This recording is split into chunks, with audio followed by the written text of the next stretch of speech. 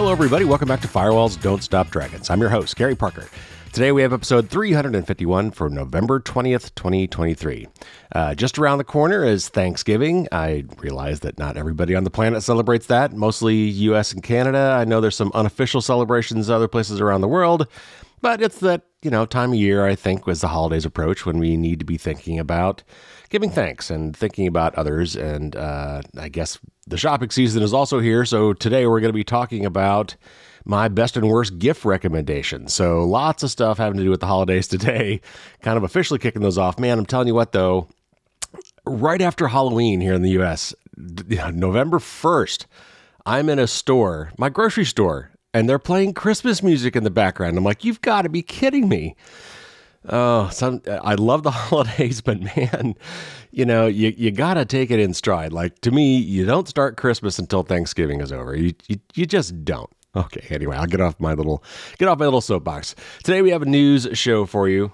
But real quick before I get to that, make sure you stick around for after the news. I got a couple notes in the outro to tell you about some updates to the merch store just in time for the holidays.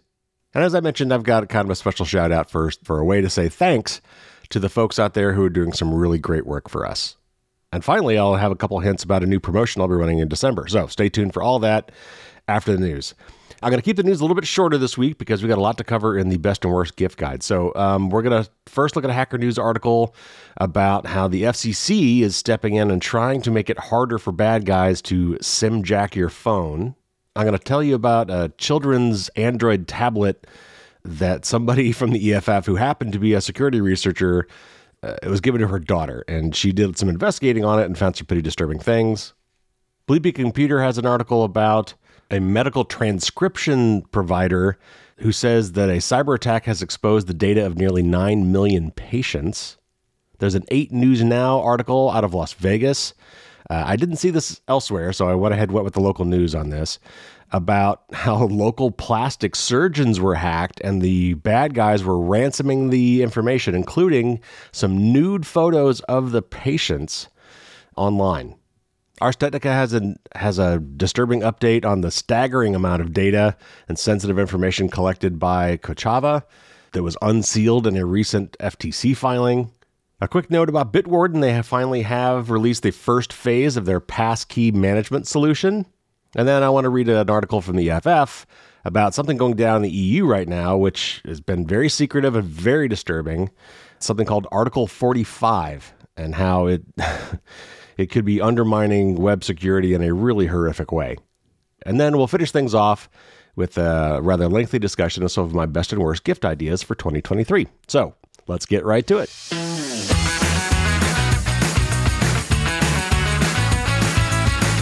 All right, first up, this is from Hacker News.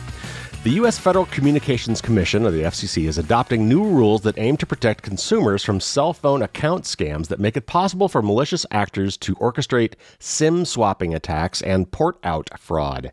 And this is a quote from the FCC, quote, "The rules will help protect consumers from scammers who target data and personal information by covertly swapping SIM cards to a new device or porting phone numbers to a new carrier without ever gaining physical control of a consumer's phone," unquote.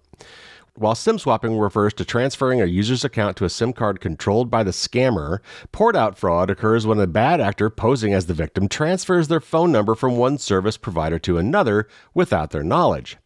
The new rules, first proposed in July of 2023, mandate wireless providers to adopt secure methods of authenticating a customer before redirecting a customer's phone number to a new device or provider. Another requirement ensures that customers are immediately notified whenever a SIM change or port-out request is made on their accounts, so they can take appropriate action to secure against such attacks. SIM swapping has emerged as a serious threat, enabling threat actors like Lapsus and Scattered Spider, these are names of rather infamous hacker groups, to infiltrate corporate networks. Migrating the service to an actor-controlled device gives the attackers the ability to divert SMS-based two-factor authentication codes and take over victims' online accounts. Another quote from the FCC, quote, "Because we so frequently use our phone numbers for two-factor authentication, a bad actor who takes control of a phone can also take control of financial accounts, social media accounts, and the list goes on. Consumers must be able to count on a secure verification procedure and reliable privacy guarantees from their wireless providers, and they should be able to go about their day without fearing that someone somewhere might take control of their phone without a single warning sign, unquote. So yeah, this is all about what we've called SIM swapping or SIM jacking. And this is the real downside to SMS-based two-factor authentication. Again, it's way better than nothing. It's still a second layer of defense for getting into your accounts. If that is the only thing offered by this particular online account to protect your account, then you should definitely take this. However, you should steer clear of this where possible. If you can use something like Authy or Google Authenticator, an authentication app that has a rolling one-time PIN code that changes every 30 seconds or so, that is by far the best way to go for two-factor authentication. But a lot of places still require that you use SMS or text messages so that they text you the PIN code that you need to enter. And if you successfully SIM swap somebody or port their phone number to another account, then you basically control that person's cellular account. And now the text codes that were meant for you are going to go to them. At the very least, they're going to be copied to them. Sometimes they'll go to them and not to you at all. So anyway, it's good that the FCC is, stepping in and requiring cellular providers to do a lot more due diligence before allowing just anybody to come in and do this. Now, this might mean that it's more difficult for you to do this for yourself, like when you actually want to do this, like you lost your phone or you want to port to a new provider. But, these are the inconveniences that we need to be okay with, because in the end, they're protecting your accounts and it's a good security measure. Security and convenience are usually at odds. All right, this is from TechCrunch, and this is kind of a cautionary tale about buying cheap Internet of Things type devices for your kids, certainly, but really for anybody. So it's just a cautionary tale. So let me read this article from TechCrunch. In May this year, Alexis Hancock's daughter got a children's tablet for her birthday. Being a security researcher, Hancock was immediately worried. And this is a quote from Hancock, quote, "I looked at it kind of sideways because I've never heard of Dragon Touch," unquote, referring to the tablet's maker. As it turned out, Hancock, who works at the Electronic Frontier Foundation, had good reasons to be concerned. Hancock said she found the tablet had a slew of security and privacy issues that could have put her daughter's and other children's data at risk. The Dragon Touch KidsPad Y88X contains traces of well-known malware, runs a version of Android that was released 5 years ago, and comes preloaded with other software that's considered malware and a quote-unquote potentially unwanted program. Because of its, quote, history and extensive system-level permissions to download whatever application it wants, unquote, and includes an outdated version of an app store designed specifically for kids, according to Hancock's report, which was released on Thursday and seen by TechCrunch ahead of its publication. Hancock said she reached out to Dragon Touch to report these issues, but the company never responded. Dragon Touch did not respond to TechCrunch's questions either. The first worrying thing Hancock said she found on the tablet were traces of the presence of Core Java, which in January, cybersecurity firm Malwarebytes analyzed and concluded was malicious. Also this year, the Electronic Frontier Foundation and independent security researchers discovered the same type of malware embedded in the software of cheap Android-powered TVs. The good news, Hancock said, is that at least the malware seemed inactive and was programmed to send data to dormant servers. According to Hancock's technical report, the tablet also came preloaded with AddUps, the same software found in those Android TVs, which was used to do, quote, firmware over-the-air, unquote, updates. Malwarebytes had classified AddUps as malware and a potentially unwanted program for its ability to automatically download and install new software from the internet. Finally, the tablet came with a pre-installed and outdated version of Kiddoz app, Kidoz, which serves as an app store that allows parents to set parental controls and kids to download games and apps. The app store, quote, collects and sends data to kiddoz.net on usage and physical attributes of the device. This includes information like device model, brand, country, time zone, screen size, view events, click events, log time of events, and a unique kid ID, unquote, according to Hancock's report. Children's internet-connected products have long been the target for hackers. In 2015, a hacker broke into the servers of VTech, a consumer electronics company that made gadgets for children. The hack resulted in the theft of personal information of almost 5 million parents, including names, email addresses, passwords, and home addresses, and the personal data of more than 200,000 kids, including names, genders, and birthdays. The hackers also obtained thousands of pictures of parents and kids and a year's worth of chat logs. After finishing her research, Hancock said she had to keep the tablet because her daughter got attached to it during a trip with her cousins. But Hancock didn't return the tablet to her daughter until making changes to protect her daughter's privacy. And there's another quote from Hancock, quote, "I have talked to her about why I had her tablet and why I had it for so long away from her. I told her that it was sick. It had a virus, and I had to make it better, and I had to take it to the doctor, unquote. In practice, Hancock said that she, quote, nuked everything, unquote, that she could. First, Hancock said she installed a VPN profile on the tablet on a private server that runs Pi-hole, an ad-blocking software. Then she limited the number of apps her daughter could use, redirected the DNS, the internet system that connects IP addresses to domain names, for any problematic domains, and even installed Tor, a browser that is designed to protect the anonymity of its user. Hancock, however, said parents shouldn't need to do all this to protect their children's privacy, especially because not everyone has the technical chops or the time to research their kids' tablet cybersecurity and privacy issues. And a final quote from Hancock, she says, quote, "Parents really can't do too much, and honestly, it shouldn't be left up to them," unquote. So this is going to go part and parcel with some of my best and worst gift guide recommendations when we get to those at the end of the show. And part of the reason I want to include this article in today's show. You really just need to avoid cheap, no-name electronics, especially ones that connect to the internet, especially when you're giving them to children. But it really extends beyond that. And again, I will return to that soapbox when we get to the gift guide. All right, next up, this is from Bleeping Computer, and this is the first of a couple of very disturbing articles. So first up, this is about a medical transcription service that was hacked. PJ&A, or Perry Johnson and Associates, is warning that a cyber attack in March of 2023 exposed the personal information of almost 9 million patients. PJ&A provides medical transcription services to healthcare organizations in the United States. The company said the threat actors breached their network and had access between March 27th and May 2nd of 2023. Its investigation revealed that the following information had been exposed to the threat actors: full name, date of birth, medical record number, hospital account number, admission diagnosis, date and time of service, social security numbers, insurance information, medical transcription files, lab and diagnostic test results, medical details, treatment facility, and healthcare provider names. PJ&A began sending notices of a data breach on October 31st, 2023 to alert impacted individuals that their sensitive healthcare information had been compromised. The data exposed for each person varies depending on what information they provided to the healthcare services and the type of treatment they received. The information accessed by the unauthorized party does not include financial information or account credentials.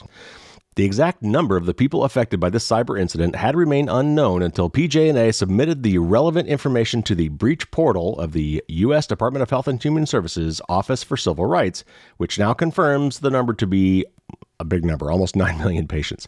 Previously, Chicago's largest healthcare provider, Cook County Health, notified 1.2 million patients that their medical records had been breached in a PJ&A accident, announcing that it would terminate its relationship with the vendor as a result. Yesterday, Northwell Health, New York's largest healthcare provider, announced it suffered an indirect data breach resulting from the PJ&A network compromise. The notification states that Northwell data was stolen between April 7th and 19th.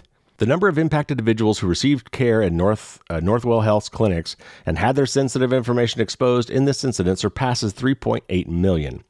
This means another 4 million people whose medical data was exposed through other healthcare providers have not been notified yet. Bleeping Computer has contacted PG&A with further questions about the attack, but comment was not immediately available.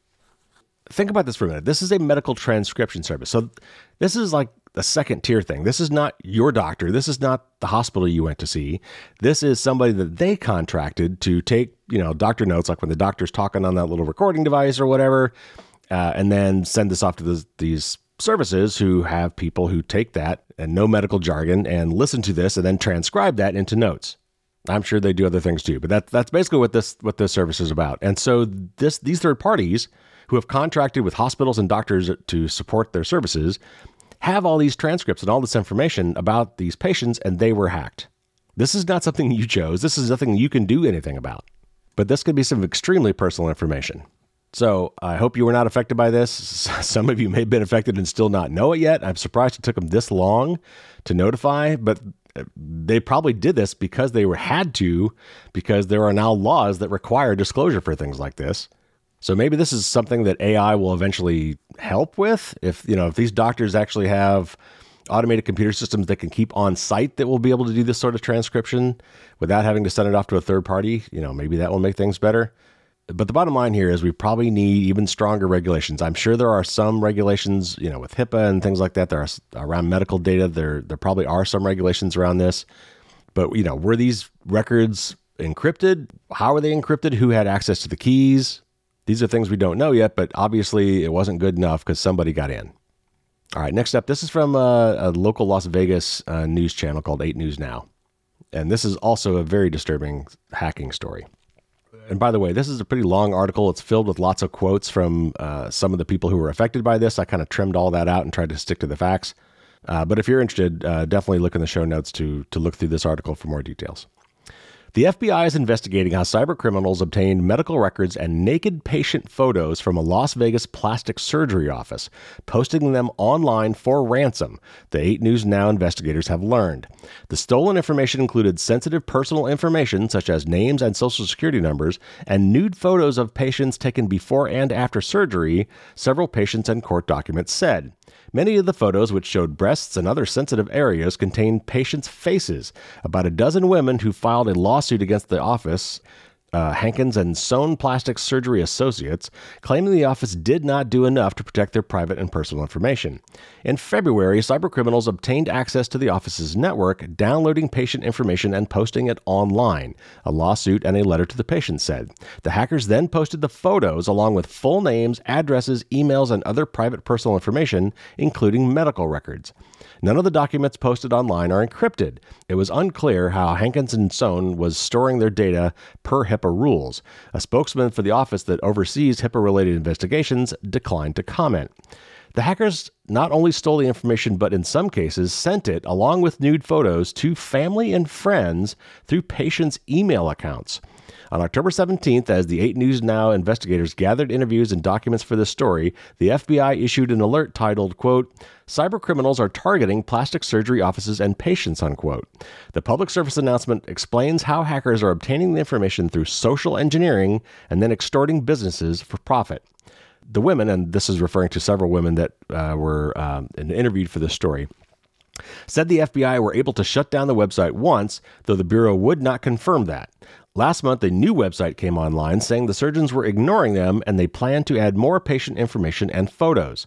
A consent form for medical photography from Hankins and Sohn, the 8 News Now investigators obtained, shows the women granted access to their photos for medical and research purposes, but all the women said they were told their faces would not be in the photos. Their faces and photos were also connected to their names and other information on the website. And this is a quote from the attorney for this place. Quote, "Hankins and Sohn Plastic Surgery is devastated by the data breach which occurred at the hands of third-party criminal actors. Both our patients and our practice are suffering due to this intentional criminal activity. We continue to work with the FBI and other agencies to protect patient information and also to bring these bad actors to justice," unquote. And the person who gave that quote declined to answer questions about past and current encryption practices or about paying possible ransom, citing the ongoing lawsuits. Okay, so there's a few things we could probably take away from this thing. First of all, again, medical data is extremely sensitive data, and it's not like money or possessions or things that if you lose, you can replace. I mean, this is private information. These are nude photos.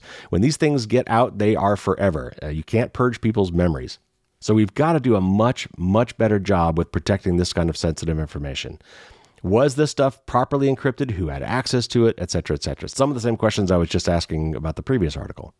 But here's something else I want you to take away from this, and that is you really need to give away as little information about yourself as possible. Breaches are happening all the time, and they're happening more and more frequently, it seems.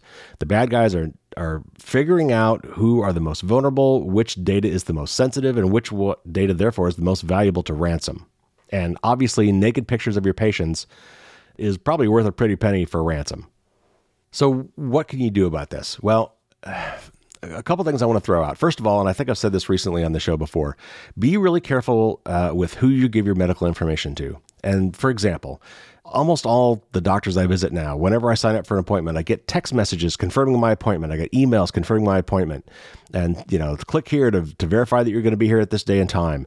And then invariably it follows up with, great, we'll see you on this day. Click here to check in ahead of time. And what this is some third party that they have contracted with to collect all my medical stuff. Like, it usually runs through my whole medical history, all the drugs I'm currently taking, really detailed information about me. This is the kind of stuff they usually ask you when you go to the doctor's office, but I guess they're trying to save time. These third parties are offering this as a service. Why waste the first 10 minutes of every appointment, with this kind of stuff? We could just ask this stuff ahead of time and it'll be ready for you when you check in. But this third-party information may or may not be covered under HIPAA, which is the U.S. medical privacy law. Or they may, somewhere on this form that you're filling out, have this little checkbox that you check, and it may be pre-checked, saying you're waiving your HIPAA rights or you're allowing this third party to have this, and who knows what else. So that is an example of something that you might take for granted that you shouldn't. Another thing that I want to point out is when you are going to places like this place for plastic surgery or something, kind of a one-time thing, where you're going to have something done that you might not want on a record somewhere. Maybe it's a mental health facility or something like that. Once you've completed your treatment, I have not tried this myself, but I would think that you could go to that provider and say, I want a copy of my medical records, and then I would like you to delete them from your servers. So you've got a copy of that if you should ever need it, if you want to give it to another provider later, or even back to them if you need to revisit them in the future. But they don't have it. You now have, hopefully, the sole copy of this extremely sensitive data, and it's not lingering on some server somewhere for who knows how many years. I think, unfortunately, we're going to have to start doing things like that. It's convenient to have all that stuff just kind of exist out there so that if we ever go somewhere else and need a follow-up, or we need to go to a related provider and say, oh, we'll just go to this other doctor over here and have them send me the medical records so they can give you the history of this. I'm getting to the point where I don't want to do any of that anymore. I'm getting to the point where any doctor I visit outside of my main general practitioner doctor, someone who I'm going to be going to for many years and has lots of data on me, where this would not be practical.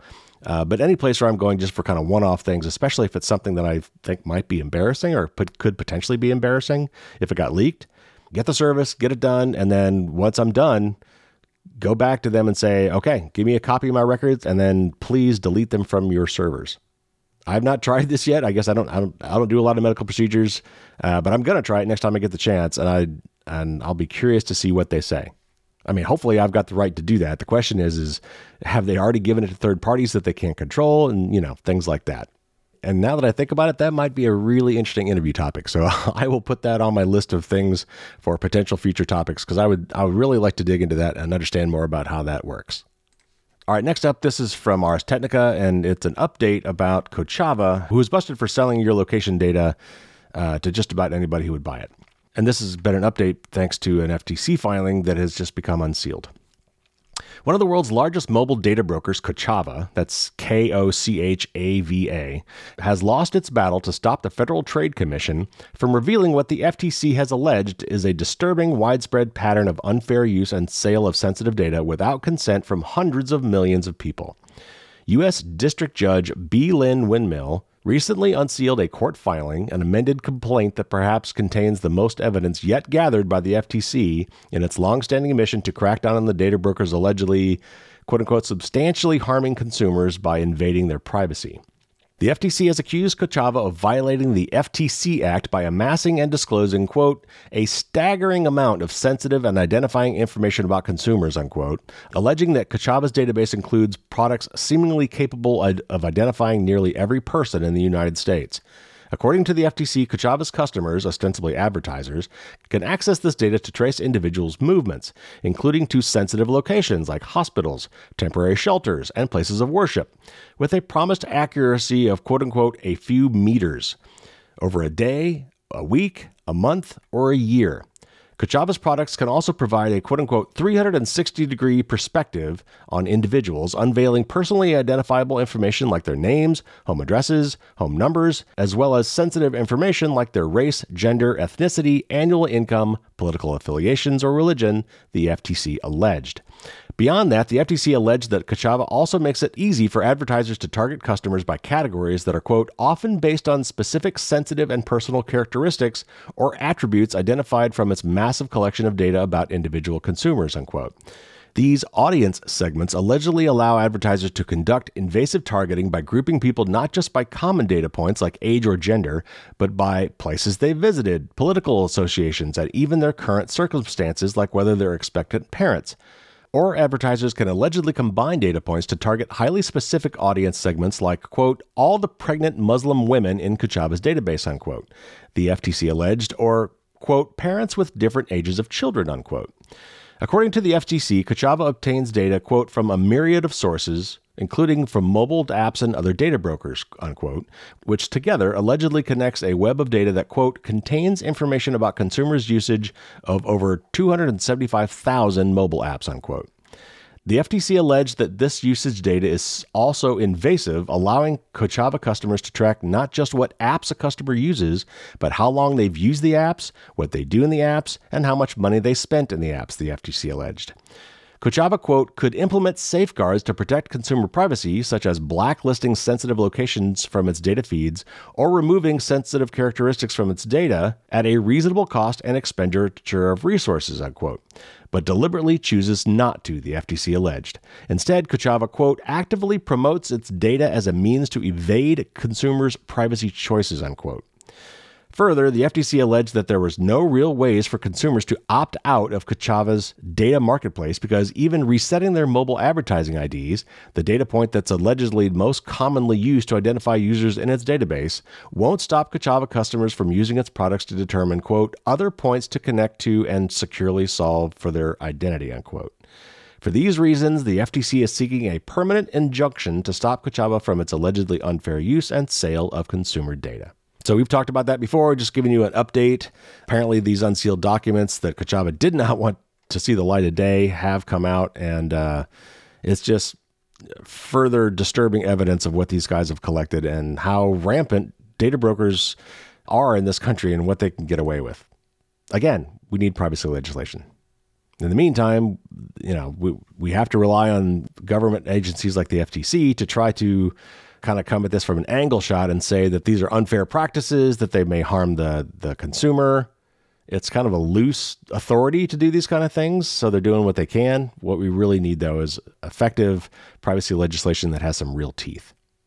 All right, next up, a really quick PSA here from Bitwarden, and this is a little excerpt from a press release they just put out. And I had mentioned earlier that Bitwarden was going to have passkey support sometime in October.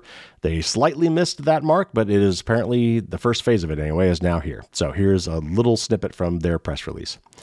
Passkeys are a secure, safe method to log into websites without a password, bringing together convenience and security.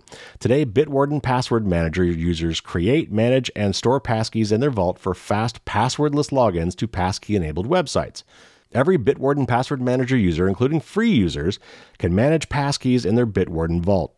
Creating and utilizing passkeys is accomplished with the Bitwarden web extensions, and that's actually a link.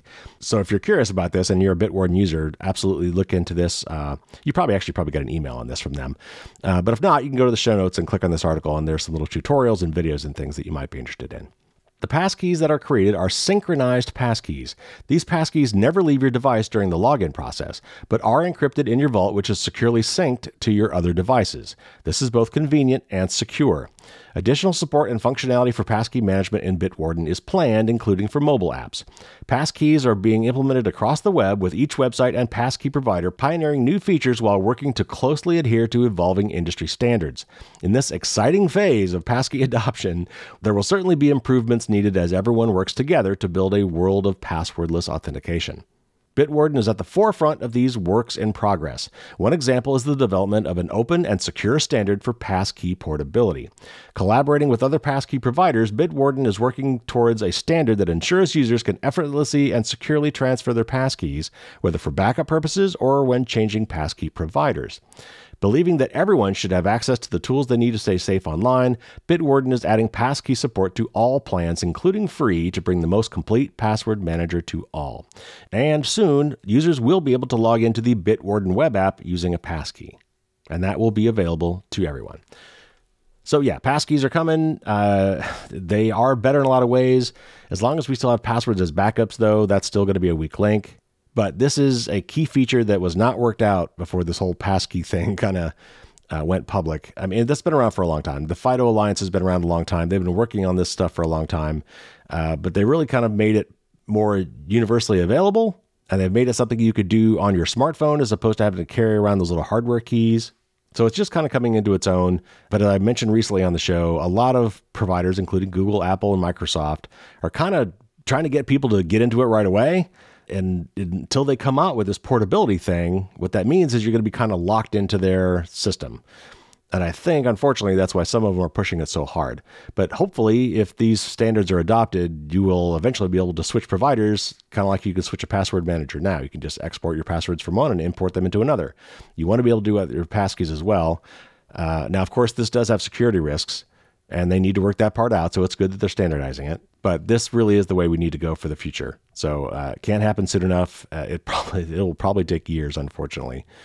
But Bitwarden is a good place to start. So I'm glad that they are finally officially announcing support for passkeys. It looks like it only works currently with their web browser extensions, which is pretty good, but you're going to want it on your mobile phone at some point too. So we'll be waiting for that support soon. All right, last article for today, and this is from the EFF. And this is a pretty important news story, particularly for the European Union, but it really affects everybody globally. So I just picked out some pieces of this. It's a much longer article. If you want more information, I encourage you to read it. But it's about a new regulation that is being proposed called EIDAS 2.0. And it's got a very disturbing clause tucked away in part of it that is going to cause a lot of security problems if we don't address this. And they're trying to ram it through. They're having a secret meetings about it. The voting apparently is going to be secret. In fact, it's so secret, I don't even know what the current status of this is. I was looking to try to find if they had voted for this or not. I can't find anything more recent than a couple of weeks old about the time this was released. So I'm not even really sure what the status is. But it's important that you know about this, and I want to try to explain why it's such a big deal. Though EFF does a pretty good job of it here, and I'm going to read this first. The EU is poised to pass a sweeping new regulation, EIDAS 2.0. Buried deep in the text is Article 45, which returns us to the dark ages of 2011, when certificate authorities, or CAs, could collaborate with governments to spy on encrypted traffic and get away with it. Article 45 forbids browsers from enforcing modern security requirements on certain CAs without the approval of an EU member government. Which CAs? Specifically, the CAs, or certificate authorities, that were appointed by the government, which in some cases will be owned and operated by that self-same government. That means cryptographic keys under one government's control could be used to intercept HTTPS communications throughout the EU and beyond. This is a catastrophe of the privacy of everyone who uses the internet, but particularly for those who use the internet in the EU. Browser makers have not announced their plans yet, but it seems inevitable that they will need to create two versions of their software, one for the EU with security checks removed, and another for the rest of the world with security checks intact. We've been down this road before, and they're talking about the crypto wars back in the 90s that led to Phil Zimmermann creating PGP. When export controls on cryptography meant browsers were released in two versions, strong cryptography for US users and weak cryptography for everyone else. It was a fundamentally inequitable situation, and the knock-on effects set back web security for decades. That is very true. The current text of Article 45 requires that browsers trust CAs appointed by governments and prohibits browsers from enforcing any security requirements on those CAs beyond what is approved by ETSI, and that's another standards body in the EU. In other words, it sets an upper bar on how much security browsers can require of CAs rather than setting a lower bar. That in turn limits how vigorously browsers can compete with each other on improving security for their users. This upper bar on security may even ban browsers from enforcing certificate transparency, an IETF technical standard that ensures a CA's issuing history can be examined by the public in order to detect malfeasance. Banning certificate transparency enforcement makes it much more likely for government spying to go undetected. Why is this such a big deal? The role of a CA is to bootstrap encrypted HTTPS communication with websites by issuing certificates. The CA's core responsibility is to match website names with customers, so that the operator of a website can get a valid certificate for that website, but no one else can. If someone else gets a certificate for that website, they can use it to intercept encrypted communications, meaning they can read private information like emails, and basically everything. The text isn't final yet, but is subject to approval behind closed doors in Brussels on November 8th. And again, that was like almost 2 weeks ago, and I can't find any update on what actually happened. But real quick, let me try to explain this in a different way. So when you go to a website and it is locked, it has the lock icon, it's HTTPS, S meaning secure. When that connection is encrypted, which means that nobody between you, your web browser in this case, and the website you're going to, Amazon, your doctor, your bank, your government social security site, whatever, any of the computers, the multiple computers that are in the pathway between your computer and their server cannot read what you're saying, cannot understand the communications. It's just gibberish. It's all encrypted. What allows that encryption to be set up in the first place are certificates, and websites get these certificates that basically say, this is who I say I am, and this allows me to set up encryption with anybody who wants to talk to me, come from these certificate authorities, these CAs. And so CAs have a very important job. They're only supposed to issue these certificates to the websites that actually are who they claim to be. So Amazon.com goes to one of many, unfortunately, certificate authorities that are out there, these people that are trusted to do these things, and they say, I need a certificate. And these certificates only last a certain amount of time. They have differing levels of how much checking goes into verifying that the person getting the certificate is who they say they are. But anyway, they go through this long process, get these certificates. And once they have these certificates, they put them on their server. And then when your web browser, either your mobile browser or your computer browser, surfs to that website, behind the scenes, when they're setting up that initial connection, your browser says, hey, show me your certificate. And so that I know that you really are who you say you are. And then that allows the encryption to be set up. And now your communications are secure. And you get the little lock icon. What this Article 45 is basically saying is that in the EU, the governments are saying, we get to approve some of these certificate authorities. The web browsers must include these certificate authorities as trusted certificate authorities. And oh, by the way, they may be government certificate authorities. And what that means is if the government has control over any of these certificate authorities, these CAs that are being mandated to be trusted, they can then create fake certificates. And therefore, they can insert themselves in the middle of your communications and pretend to be the site you're going to instead of actually being the site you intend to go to. Meaning, they can insert themselves in the middle of all of these encrypted communications. So how does this work? So if I'm logging into, let's say I'm going to my doctor's office, or maybe I'm logging into a political website, and I want to have private communications with this website. If this government can issue a certificate to a government-controlled server and get my browser to go to that server first instead of the real one, it can pretend to be that other site. And then on the backside, to make it look real to me, it would actually forward my request onto the actual website. It basically inserts itself as it's called man in the middle, or now it's sometimes called a malevolent person in the middle, where they relay all the communications back and forth so they can see everything, but they have inserted themselves like a wiretap into the middle of that conversation. And this Article 45 is basically saying, okay, we here in the EU want to be able to spy on anybody at any time. Now, what they say they want to do with that is they actually want to get in the middle of those encrypted communications so they could provide more security. So when you're going to a website that the government in question thinks is a bad website, they can actually insert like a banner at the top of the website saying, hey, this is the not trustworthy website. Be careful what you do here. Okay, that's nice. but it also means that they can see everything that you're doing on the web. So anyway, this is a really big deal. I will try to keep you posted on anything that comes out of this. But it's something especially if you're in the EU, but we all need to be aware of this. And this is just another attempt to break end-to-end encryption, which is good for no one. All right, everybody, now it is time for my annual best and worst gift guide. I've been doing this every year for the last, 6 or 7 years now. Right around Thanksgiving usually, because we had this notion of Black Friday. And of course, at this point, it's like Black November.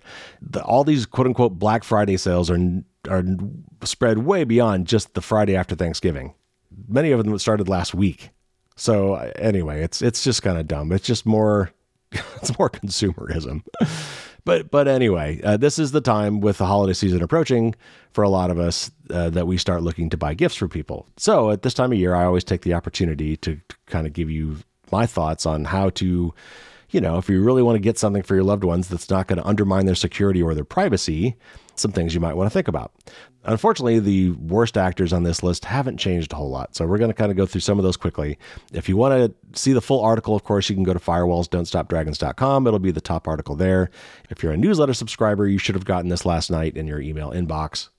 And so there's a lot of details there. There's a lot of other links from my article to other relevant articles that you want to check out, or to these products, actually. And by the way, these are not affiliate links of any sort. I don't make money off of any of these products.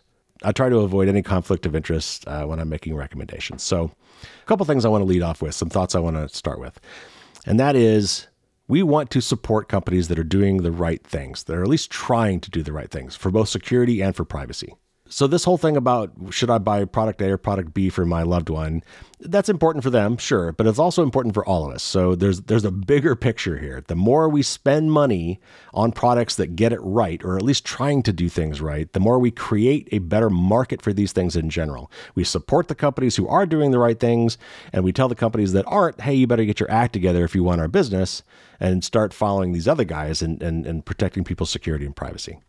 The other truism for most of these things is that you get what you pay for. And that is, try not to get the super cheapest versions of things, the knockoff brands, the things you've never heard of. A lot of these brands on Amazon now just look like alphabet soup, like literally randomly generated names. And they may even be randomly generated names. And these are just knockoff companies, fly-by-night companies. You do not want to be getting products, no matter how cheap they are, because for lots of reasons. First of all, security costs money and it takes time. And you can bet that these companies that are super cheap are cutting all the corners and may have zero security. Also, a lot of these companies subsidize those super low prices by mining and selling your data. So be particularly worried about anything that's connected to the internet, which today is just about everything. Everybody wants to have smart devices, though in a lot of cases, they really shouldn't be.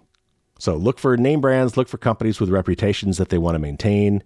And if you're going to bother spending money on a gift, spend the extra money to get the good one. Now, also, what you might be thinking of is just because somebody already has a smart device, like a smart TV or a smart speaker or something like that, maybe they've got a crappy one. Maybe they've got one that is mining their data. So maybe what your gift is getting them one that replaces that with one that is more secure and more private. And finally, don't discount giving the gift of your time and your effort. A lot of times what these people need is not just getting the gift, but learning how to set it up or learning how to change the privacy settings or change the security settings. Like, for instance, having automatic software updates turned on, things like that. And I've got a way for you to do that as well that I will talk about at the end of the show. All right, so some of the worst gifts. And again, these are things that are always on the list. Any of the smart devices, honestly, from Google, Amazon, and Facebook, those companies are advertising companies. Those companies make money off of your data, and realize that this includes a lot of companies that they have purchased that don't have Google and Amazon and Facebook in their names, which includes Ring, Nest, Fitbit, Waze, Blink, Eero, that's Eero, Roomba, Twitch, and others. These guys buy out a lot of these companies, and a lot of these companies were just fine until they got bought. And now I can't trust them. Facebook just put out their new Ray-Ban Meta smart glasses. They're cool. I understand that from a tech standpoint, those are pretty nifty, but from a privacy standpoint, I would be extremely worried. Also, a perennial favorite on my naughty list is DNA testing kits from companies like 23andMe and Ancestry.com. Your DNA is you. I don't know how you can anonymize DNA data, but a lot of these companies are taking this data and selling it to third parties. They say they anonymize it, but again, it's your genes. Your genome is you. And a lot of this data is also being stolen, as we've seen recently with the 23andMe hacks. So I understand the interest. I've done a lot of genealogy in my family. I understand the interest of wanting to find relatives that way. I can even understand the health aspects where you might want to look for congenital problems. I get that. But realize also that your DNA is shared with your blood relatives. So when you're giving up your DNA, you're also giving away DNA of other people as well. If you've already used these services, if it's not too late, what you can do is you can go to 23andMe and Ancestry or wherever and ask them for a copy of your data so you have it, and then tell them to delete your account and delete your data. And if you're lucky, they haven't already sold it to a third party that they can't get back.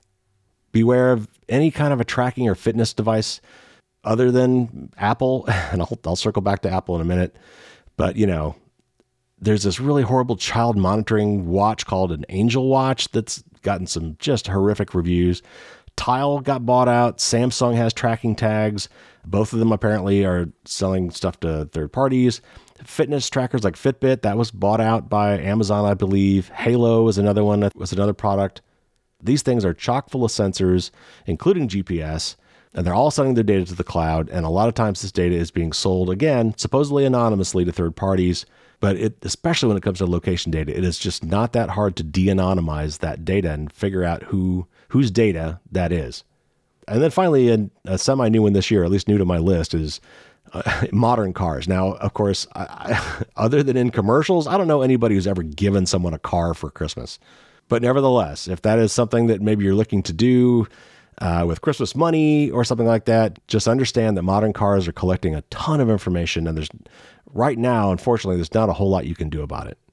And finally, the other new thing that I brought up recently on the show to be aware of is that when you bring these smart devices in the home, as long as they connect to Wi-Fi in your house, then you still have control to some extent of what they do over the internet. You can actually put in a VPN, you can put in a firewall, you can put in a custom DNS provider, and things that will prevent those devices from, tattling on you to some third parties. You can block some of those connections, basically.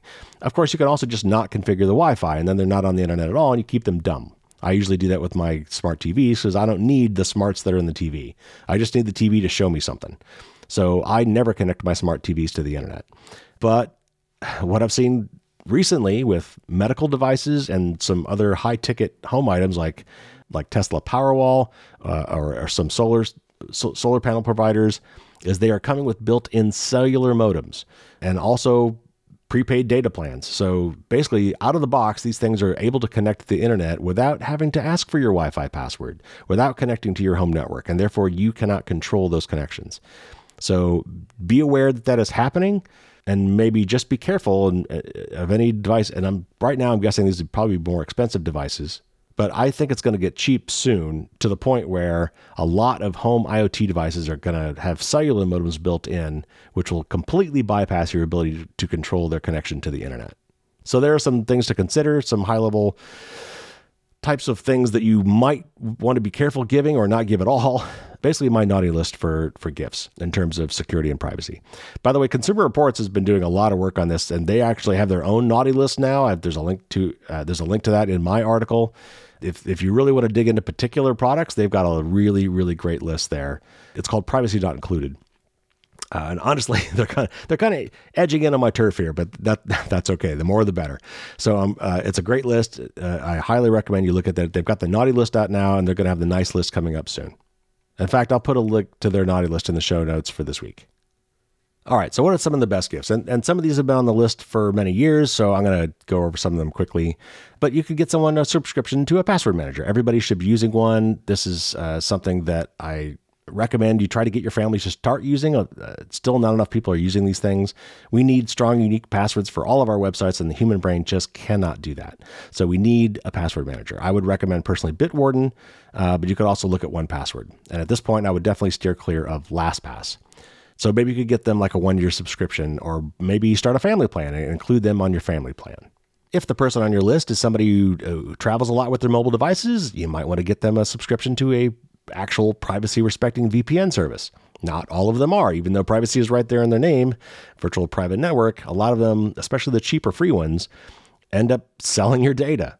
What you're really doing when you're using a VPN is you're exchanging your trust or maybe mistrust of your internet service provider, which might be McDonald's or Starbucks or the airport or whatever as well, whoever you're connecting to the internet through. If you don't trust them, you want to get a VPN. But if you don't trust the VPN, it's just as bad. Proton VPN is a good choice. iVPN or Mullvad are other good choices. Again, there's copious links in the actual article if you want to drill down and get some more information. You could help somebody get set up with secure cloud storage, Dropbox, Google Drive, Microsoft OneDrive. They're all extremely popular. A lot of them are built into your products, but they're not really private. They're probably secure, but they're definitely not private. I personally prefer sync.com, sync.com. Though Apple's iCloud has come a long way, especially if you turn on advanced data protection. But if any one of your loved ones is still storing, potentially private data in one of those cloud storage services, I would look at getting them a subscription to something like Sync.com. Similarly, I'd highly recommend Proton's products. They've got email and calendar and contacts, and they've got their own drive solution if you're looking for that. So Proton's another great service that you might want to get them hooked up with. And then finally, I will just say, and I've said it before, I am an Apple fanboy. Apple is not perfect. I will say that right up front. They are not perfect on privacy, but they have come a long way. They've got a huge reputation to protect. They've made a big deal out of trying to be private. And while, again, there are still things I wish they would change, they are way, way better than just about everybody else. So let me just rattle off a couple things, like the Apple HomePod or the HomePod Mini. If you want a smart speaker for your house, that is a great way to go. If you want a streaming box that will at least try to protect your privacy, Apple TV is a great little streaming box. And I might get in trouble for this one, but if you lose stuff all the time, Apple AirTags are absolutely amazing at tracking your stuff. Backpack, purse, keys, bike, luggage, even your car. In fact, the New York Police Department was giving out AirTags to people in New York because they were having such trouble with car theft. They wanted people to put AirTags, hide AirTags in their cars so that they could help find their vehicles when they were stolen. Now, I know these things can be used for evil purposes. Just about any technology can. Apple has really gone to great lengths to try to prevent them from being used to stalk people. But clever people will still figure out ways to do it, though I think at this point, there are so many other options that don't have these built-in security features like Tile and Samsung and even just straight-up GPS trackers that if I were doing this, I honestly would steer clear of AirTags and use something else. Something else I've added to the list this year, a new one on the nice list, is the iVerify app. I've been using it for about a month now, or maybe more than a month now. Honestly, for the one-time $3 charge to get this thing, just the checklists and the automatic notifications for OS updates is worth the entry fee right there. But if you are, for some reason, if you believe that you are a high-value target for hackers, this can be a really important app for you. Another one is NextDNS. It's a really great way to kind of, on a blanket level, block a lot of crap for everything from your house. You can set this up as the DNS for your home router, and then everything on your home router, everything that's connected to your home network will automatically get the benefit of this. I've been using it for a long time, and it's fantastic. A great stocking stuffer you can get for people is a USB condom, or a data blocker is what they often call it. I don't know how common this thing is, but it's so easy to fix. There's just no reason not to. And that is avoid public USB charging ports. So to do that, you need to do one of two things. Either bring your own charger, either like a battery charger or your own AC wall nugget that you can plug in instead of plug into the USB port, because USB ports have data lines as well. And it's possible to hack a USB port such that when you plug something into that USB port, you can attempt to hack the device that's plugged into it.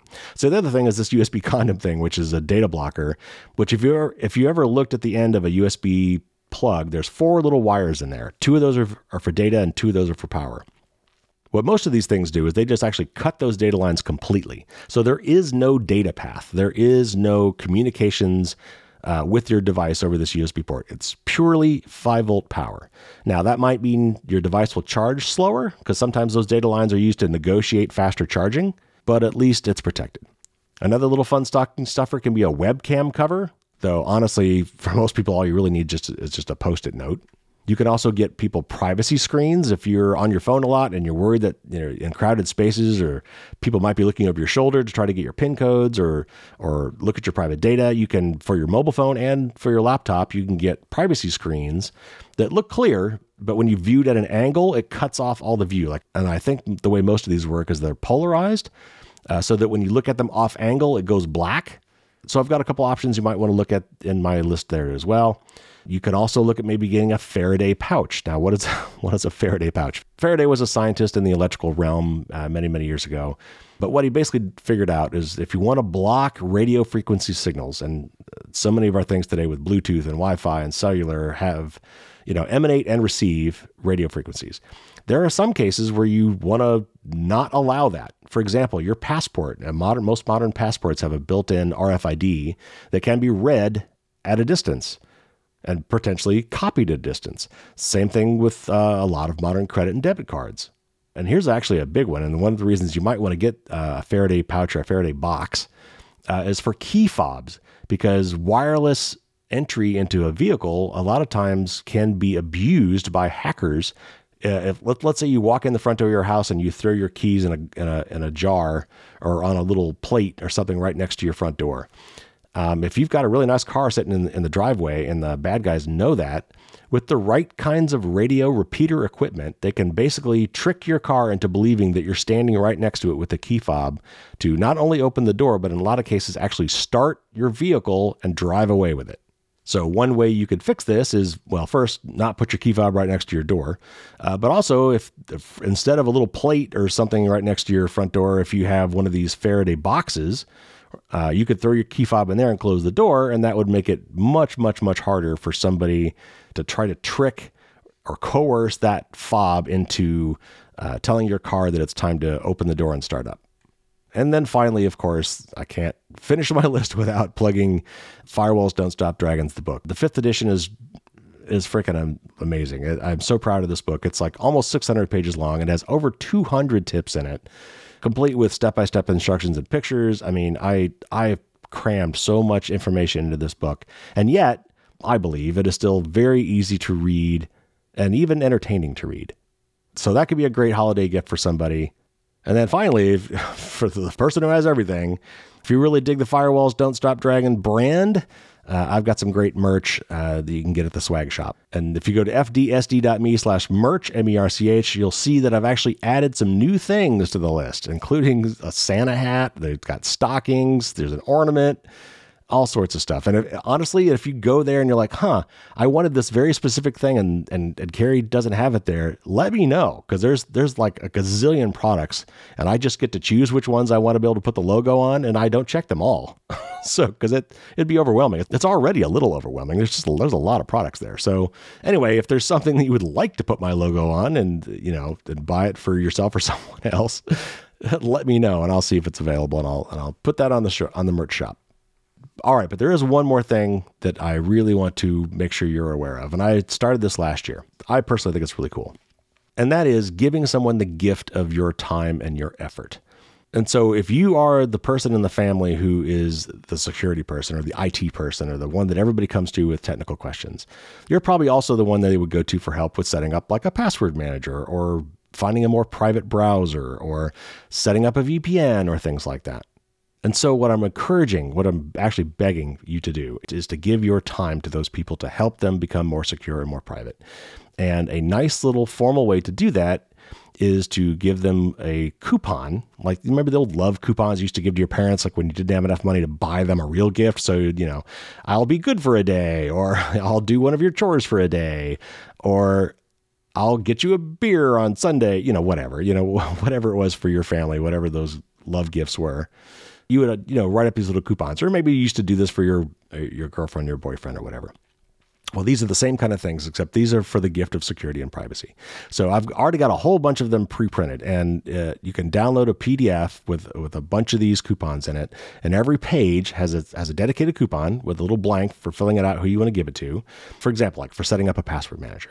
And then I've got a little checklist below that for like, here's what I think you need to do to accomplish this for somebody, or at least the things you should consider doing, along with links to helpful information. So check that out. If you go to fdsd.me/coupons, you'll find the article that talks about that. If you want to just go straight to the coupons, just scroll all the way to the bottom. There's a big button there. You can download the PDF and take a look. And you can print the ones you want, give them to the people you like, put them in the stocking, whatever you want to do with them. I guarantee you they will be much appreciated. Now, you might be thinking, boy, I wish somebody would give me one of those coupons. And you could do it that way too. Download the coupons and say, hey, this is something that's on my wish list. This is something I would love for one of you guys to get me for the holidays. Or honestly, anytime. I bring them up during the holidays because it's a common gift-giving time, but this could happen any time of the year. So check that out. Again, it's fdsd.me/coupons. All right, there you go. There's your news and your big tip of the week, my best and worst gift guide for 2023.